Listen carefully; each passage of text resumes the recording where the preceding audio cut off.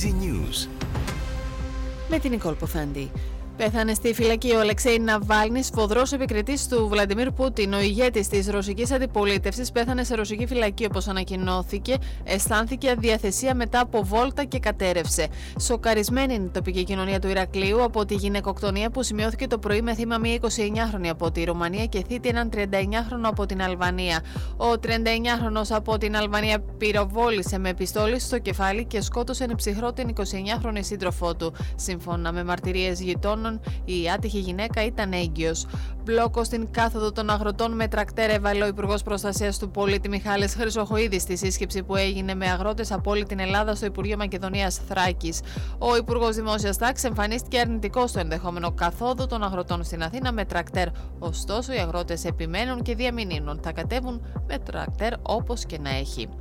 Προσωρινά κρατούμενος κρίθηκε ο 29χρονος συνεργός του τράπερ μετά την απολογία του για τον ξυλοδαρμό του 23χρονου φοιτητή στις 26 Ιανουαρίου στο κέντρο της Θεσσαλονίκης.